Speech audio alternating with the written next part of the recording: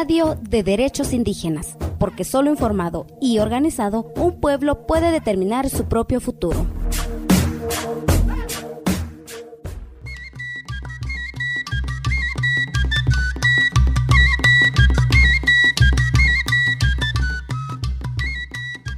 Bienvenidos y bienvenidas a Radio de Derechos Indígenas de Cultural Survival. Queremos comentar que el programa de hoy es un tanto diferente.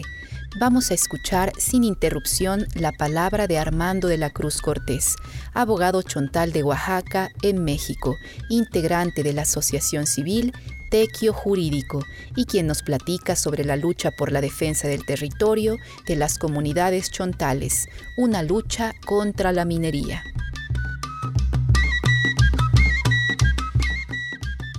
¿Las comunidades chontales lograron frenar la entrada de la minería a sus territorios? ¿Cuáles fueron las estrategias para contribuir en la concientización e información de la población? ¿Cuál fue la participación de las mujeres en esta lucha? ¿Qué enseñanzas nos deja la experiencia chontal?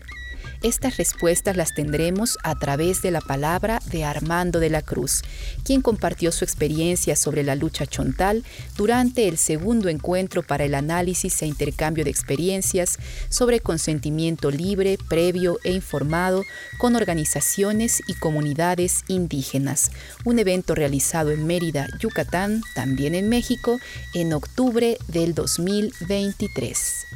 Comenzamos.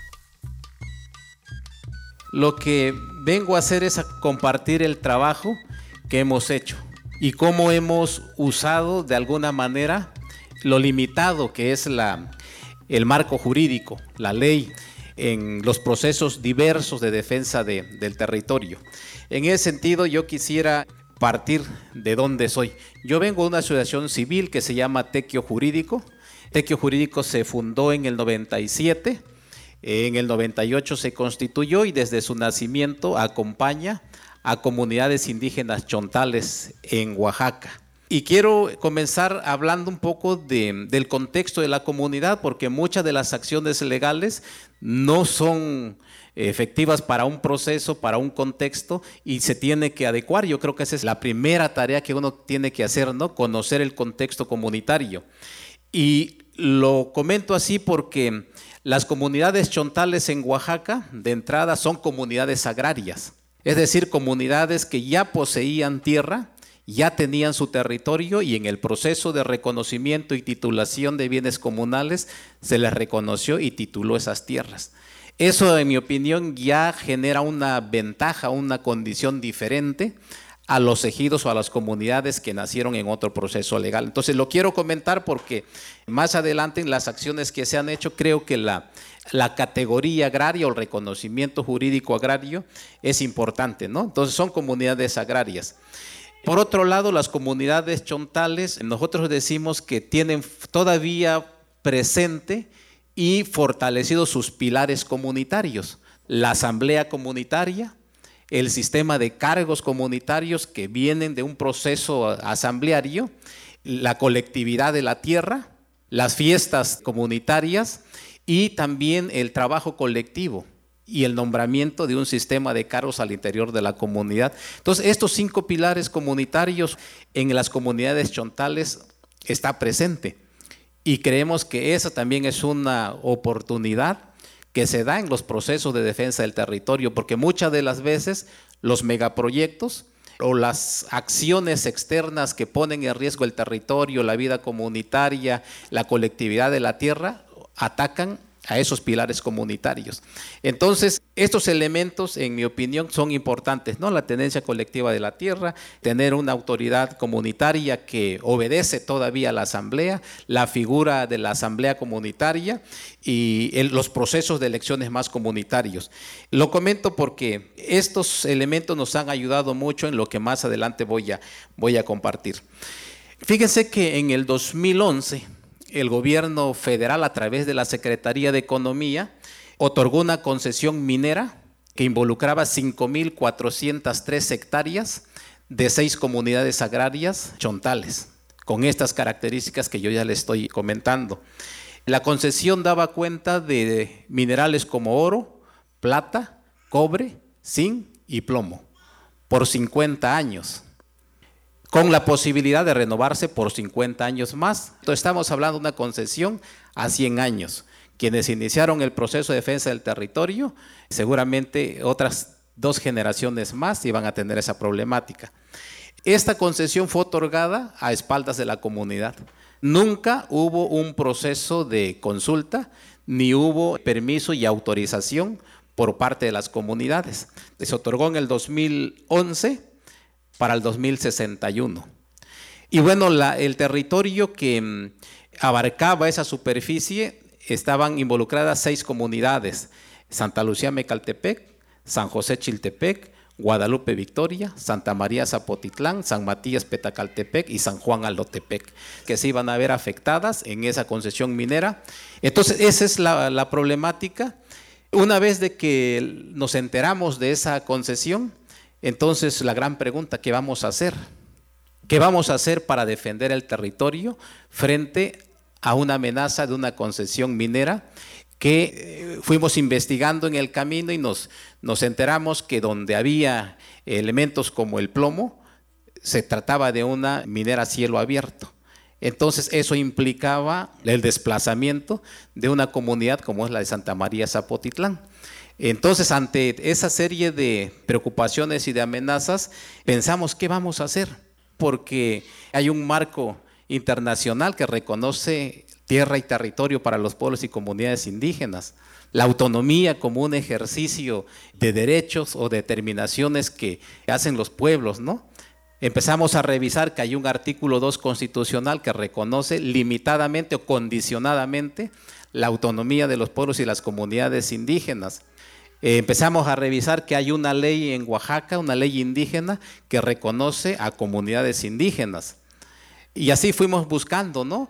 Y bueno, una ley también que reconoce sistemas normativos de las comunidades indígenas. Entonces la pregunta era, ¿cómo usamos ese marco jurídico para defendernos frente a una concesión y defender el territorio? ¿Quién lo va a hacer? ¿Solamente una comunidad, una autoridad agraria? ¿Lo va a hacer tequio jurídico? ¿Lo va a hacer un comité? ¿Quién lo va a hacer? Entonces, en ese proceso de pensar qué hacer, se hicieron 10 asambleas comunitarias. Las autoridades agrarias, en este caso los comisariados de bienes comunales y los agentes municipales, porque también estas comunidades tienen la categoría de agencias municipales o agencias de policía. Todavía hay la oportunidad de juntarse comisariados y agentes municipales y se hicieron una serie de recorridos comunitarios. Se hicieron 12 asambleas informativas. Combinamos cine comunitario para escuchar las experiencias de otros pueblos, de otras comunidades, cómo han defendido su territorio, los impactos que las mineras tienen en los procesos comunitarios y cómo le han hecho, ¿no? Cómo les ha ido. Entonces el cine comunitario nos ayudó mucho porque teníamos en la sala a niños, a niñas, a jóvenes que no siempre tienen la oportunidad de ir a una asamblea formal. Usamos otros medios, boletines, materiales escritos que dan cuenta de los impactos que tiene la minería. Creo que el ejercicio de la autonomía pasa por esas instancias comunitarias, por esas tomas de decisiones comunitarias para defender, en mi opinión, el territorio, y pasa también por un proceso de información.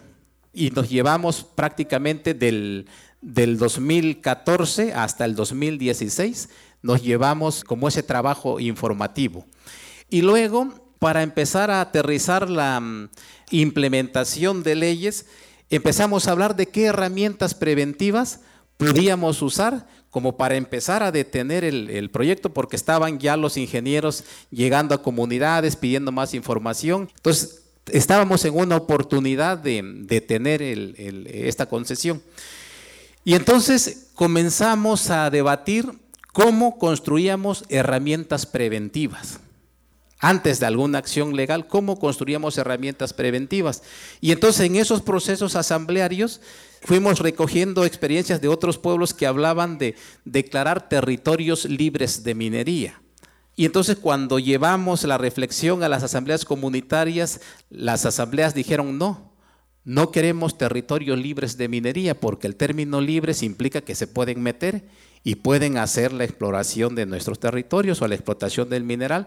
Queremos que se prohíba, que sea contundente el acuerdo, ¿no? Territorios prohibidos para proyectos mineros, y no solamente eso, sino proyectos que implican la destrucción del territorio, la destrucción del tejido comunitario, la destrucción de la vida de nuestra comunidad, ¿no? Y entonces se elaboraron actas de territorios prohibidos para la minería. Allí empezamos a utilizar el derecho. ¿Cómo hacemos la utilización del convenio 169? El apartado de tierras, ¿no? Del 13 al 19, que hace referencia a tierra y territorio con un enfoque diferente, un poco más allá de lo que establece el artículo 27 constitucional. Usamos el 2 constitucional, que reconoce a pueblos indígenas. Usamos el artículo 27 constitucional, que hace reconocimiento jurídico de los ejidos, de las comunidades, del comisariado de bienes comunales, y abre de alguna posibilidad esa vinculación a la protección de la tierra. Usamos el 16 constitucional de la Constitución del Estado de Oaxaca, usamos la ley indígena como artículos que fundamentaron ese acuerdo. Lo sustancial, creemos, de esta decisión es que la comunidad haya tomado en sus propios tiempos, en sus debates internos, declarar territorios prohibidos para la minería como un ejercicio de autonomía. Y lo que nosotros intentamos es justificar ese acuerdo con algunas herramientas en la mira de que más adelante íbamos a implementar una acción de amparo y queríamos utilizar las actas de territorios prohibidos para la minería como un ejercicio de la autonomía, de la libre determinación para defender su tierra. Entonces eso fue por un lado, ¿no? Entonces, actas de territorios prohibidos para la minería con un enfoque agrario y con un enfoque de derecho indígena, utilizando ese marco jurídico limitado, digo yo, porque más adelante voy a conversar un poquito sobre este tema.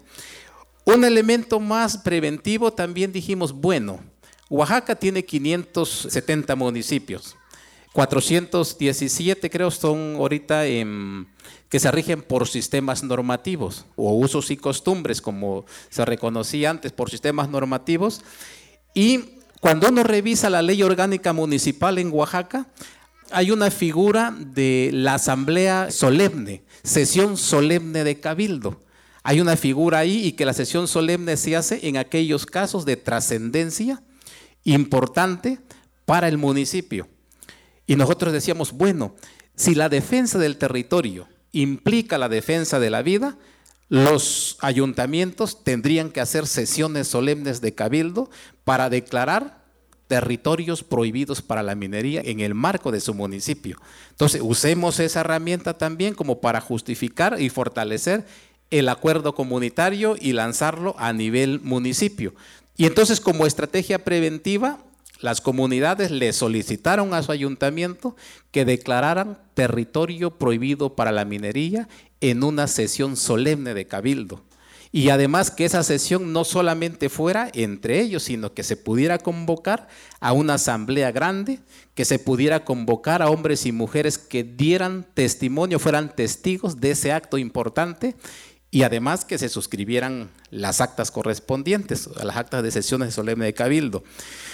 Fue complicado porque los municipios, los ayuntamientos no se arriesgaron, no quisieron suscribir esas actas de territorios prohibidos para la minería con ese enfoque.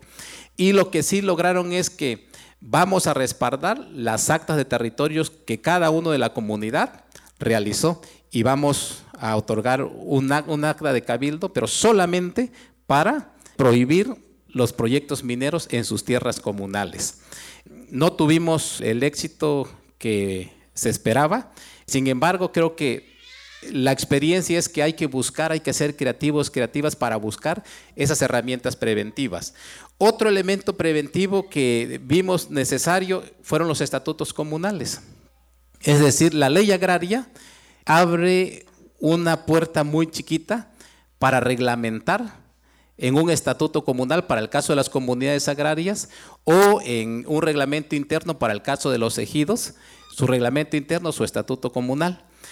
nosotros vimos aquí una oportunidad de cómo las propias asambleas, en procesos asamblearios, pueden generar, por un lado, su reglamentación interna y pueden incorporar en los apartados necesidades más concretas de las comunidades. Y esto es una experiencia bastante importante porque creo que la trascendencia de tener una reglamentación comunitaria hecha por la comunidad, aprobada por la comunidad, es el proceso de debate. O sea, el proceso de elaboración de cada uno de los artículos genera también acuerdos comunitarios, ¿no? Se ponen en la mesa puntos de tensión y se buscan alternativas. En mi opinión, eso es la trascendencia, la importancia de tener un estatuto. No tanto el documento final, sino el proceso que se da en la construcción del estatuto comunal. En este estatuto, 3 elementos importantes se incorporaron. Por un lado, todas las actas de territorios prohibidos para la minería pasaron a ser parte del contenido del estatuto comunal que va a regir la vida interna de la comunidad. 1. La otra tiene que ver con la participación de las mujeres. Es decir, en el proceso de defensa del territorio nos dimos cuenta que las mujeres son las que aportan más y son más activas. Sin embargo, cuando uno revisa los padrones agrarios, ninguna de las mujeres son reconocidas como comuneras. Si acaso 2 de un padrón histórico, ¿no? Entonces los padrones agrarios no reconocen la calidad agraria de las mujeres y entonces es un elemento importante en términos de debate interno, en términos de reconocimiento de derechos, en términos de fortalecimiento de las asambleas comunitarias, la participación de las mujeres. Entonces se incorporó un apartado para reconocer esos derechos, para reconocer esa aportación que las mujeres tienen en la vida comunitaria, pero también en la defensa del territorio.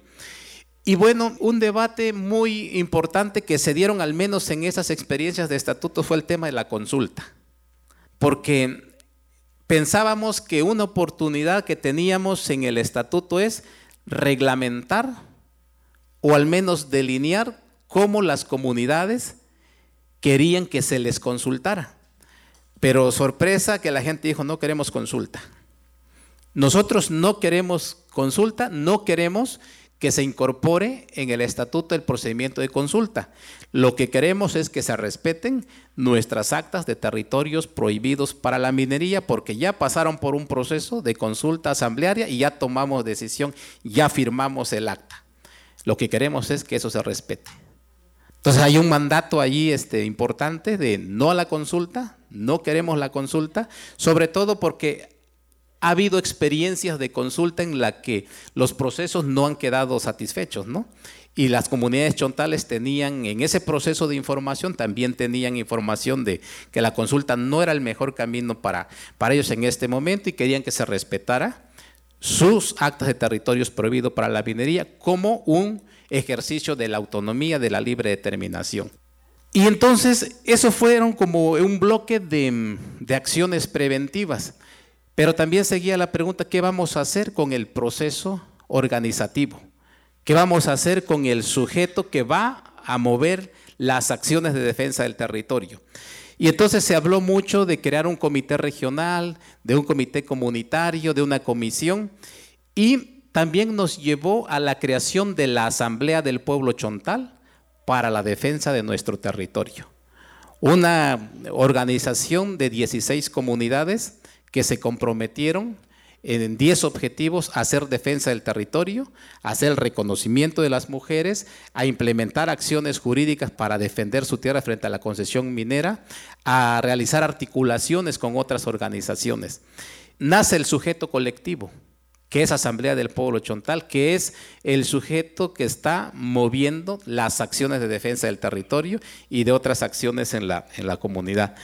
Y luego, después de que nace el sujeto organizado, la Asamblea del Pueblo Chontal, se siguió debatiendo qué acción, cuál sería la acción legal más importante que podemos invocar para cancelar la concesión, porque hasta entonces todavía la concesión seguía vigente. Después de escuchar a compañeros abogados, procesos de experiencia y demás, concluimos que una de las acciones más importantes era el amparo. Ir ante un juez federal para combatir 2 actos reclamados. El primero era el título de concesión otorgado por la Secretaría de Economía sin la autorización de la comunidad. Y el segundo acto reclamado que pedimos fue demandar la inconstitucionalidad de al menos 5 artículos de la ley minera en la que se fundamentó la Secretaría para otorgar esa concesión. Demandamos 5 derechos fundamentales. Entre ellos, el más importante para nosotros era autonomía y libre determinación, sustentado en las actas de territorios prohibidos para la minería. Segundo derecho, tierra y territorio, reconocido en el convenio 169, y esa relación especial que nuestras comunidades tienen con la tierra y con el territorio. Otro derecho que nosotros también demandamos es la propiedad agraria de la tierra y el derecho preferente que tienen las comunidades agrarias con su territorio.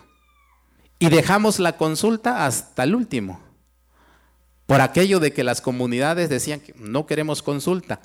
Entonces buscábamos que el Tribunal de Amparo reconociera el ejercicio de la autonomía y libre determinación plasmado en las actas de territorios prohibidos para la minería. Y les anexamos todas las actas. Porque además se me olvidó comentarles que esas actas se registraron en el Registro Agrario Nacional. Un requisito legal es que para que los acuerdos de asambleas agrarias puedan tener trascendencia contra terceros o se pueda demandar contra terceros y exigir los derechos plasmados allí contra terceros, es necesario que se registren en el Registro Agrario Nacional. Y logramos registrar 7 actas de territorios prohibidos para la minería.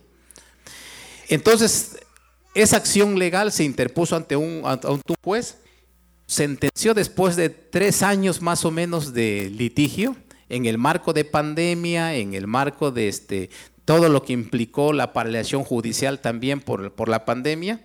Finalmente el tribunal emitió sentencia. Y en esa sentencia, fíjense lo que ocurrió. Concedió amparo contra la concesión, pero lo negó contra los 5 artículos que consideramos inconstitucionales de la ley minera, diciendo que esos 5 artículos son legales, no violentan derechos humanos, no violentan derechos colectivos, y curiosamente ordenó la consulta, sin haberlo pedido como un derecho primordial en esa demanda de amparo. Ordenó la consulta y ordenó una traducción en lengua chontal de la sentencia para que se difundiera. Y también creo que lo relevante es que ordenó que esta concesión se cancelara y protegiera al pueblo chontal, no solamente a las 16 comunidades de la asamblea, sino a las 76 más o menos que son las comunidades que integran el pueblo chontal. Y también ordenó una evaluación de impacto social y de impacto ambiental. Y en ese proceso la pregunta es, ¿qué pasó con la autonomía? ¿Dónde quedó el derecho a la autonomía? Porque era como el derecho fundamental que estábamos alegando. Fue la gran ausente en ese juicio. Si acaso 2 parrafitos incorporó en la sentencia. Y expresamente decía la sentencia, el derecho a la consulta previa, dice, el derecho a la consulta previa salvaguarda la libre determinación de los pueblos, sus derechos culturales y ancestrales. El derecho a la consulta es un derecho humano que permite participar de forma activa y constante en asuntos políticos. Si haces consulta, estás reconociendo el derecho a la autonomía, el derecho a la libre determinación. Y entonces, yo creo que esa es una reflexión importante que necesitamos intercambiar, porque ¿de dónde están los tribunales, no? ¿Cuál es el papel de los tribunales en materia de autonomía y libre determinación cuando alegas ese derecho como de los más importantes y tienes solamente un parrafito en una sentencia y no se mete a debatir el tema de la autonomía y de la libre determinación? En mi opinión, resulta más fácil a un tribunal ordenar la consulta y poner en una dinámica a la comunidad, a las autoridades comunitarias, para desgastar los procesos comunitarios. Entonces, le resulta más fácil a un tribunal tomar esa decisión y ordenar consulta y no meterse a fondo a reconocer los derechos autonómicos de las comunidades. Inconformes con esta resolución, sobre todo en materia de la inconstitucionalidad de la ley que yo les mencionaba, interpusimos recurso de revisión. Y justo cuando se estaba desarrollando el juicio en segunda instancia, la empresa Salamera S.A.D.C.B., que es la empresa quien tenía la concesión, decide cancelar su concesión. No hubo consulta, no se operó la consulta, pero en el transcurso la empresa, como una estrategia, le pidió a la Secretaría de Economía que cancelara su concesión, como una estrategia para dejar sin efecto el juicio de amparo, para dejarlo sin materia y ganar el juicio sin mayor complicación.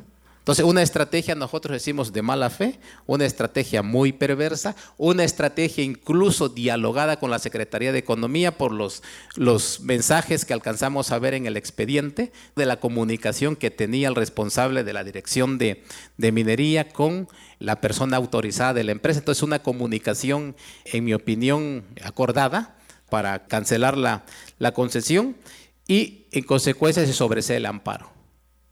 Ya no hay materia, dice el tribunal, que revisar, no hay acto reclamado, entonces ahí termina el proceso. En esto yo creo que es importante resaltar algunos aprendizajes, unos aprendizajes que pueden ayudar a otros procesos, que pueden ayudar a otras luchas. La primera cosa que aprendimos es que el Estado litiga contra los pueblos. La empresa en todo el proceso 2 veces se incorporó al juicio. Todo el litigio, los argumentos más duros, los argumentos más rudos, los hizo el contencioso de la Secretaría de Economía, es decir, el Estado. El Estado litigó contra el pueblo chontal, contra las comunidades y representó en todo el proceso los intereses de la empresa. El ejercicio de la autonomía sigue siendo ausente. Hay algunas resoluciones que dan cuenta en la Suprema Corte el ejercicio de la autonomía, sin embargo, es muy limitado.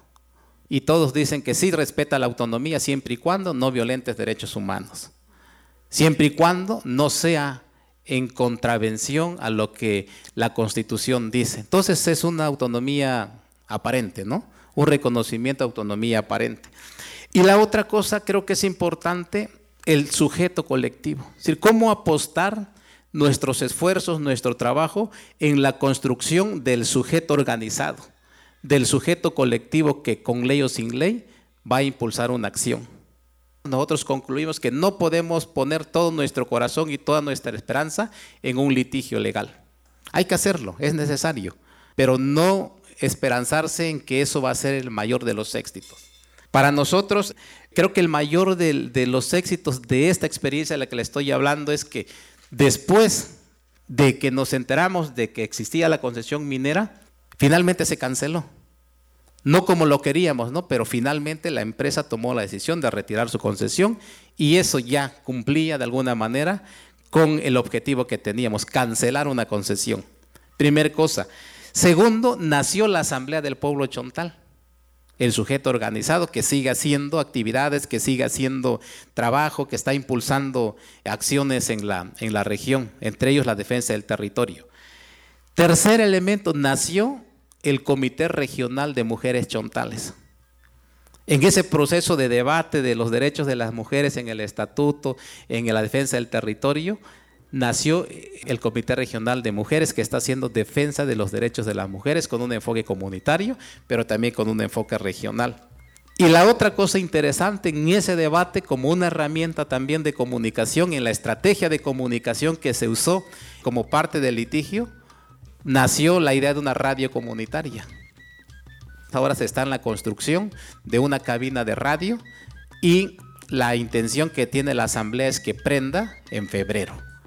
Entonces, cuando uno mira estos resultados, el éxito está ahí. La concesión fue un pretexto para generar sujetos colectivos que están haciendo el trabajo desde abajo. Esto para nosotros es muy importante.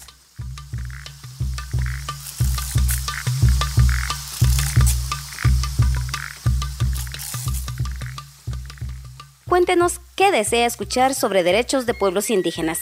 Búscanos en Facebook y Twitter como CSORG72.